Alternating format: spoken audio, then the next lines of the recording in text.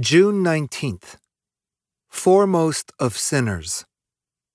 It is a trustworthy statement, deserving full acceptance, that Christ Jesus came into the world to save sinners, among whom I am foremost of all.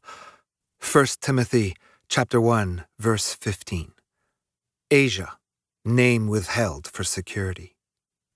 Most people in this world do not like to speak of themselves as bad or sinful.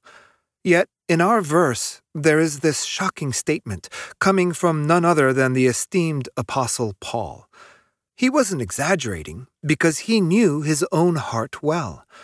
He did not forget the pit of sin that he was drawn from and exemplifies for us an important reality. This reality is the breeding ground of gratefulness, 1 Timothy chapter 1, verse 12, and humble worship, 1 Timothy chapter 1, verse 17. A Christian who brags of himself for his work has forgotten that it is God's grace alone, through Christ alone, that makes him who he is.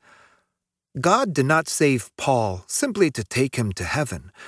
He also did not save him just to preach the gospel. God could have used many others to do his work. The purpose of Paul's salvation was to showcase God's grace, power, and patience. It was also for this reason that Paul found mercy. We are also the chief of sinners in our time, saved only by the grace of God in Christ. Before salvation, we had a faulty view of self as good and worthy before God and men. But this verse humbles us both in ministry and life. When we live with self-confidence, we are useless to God.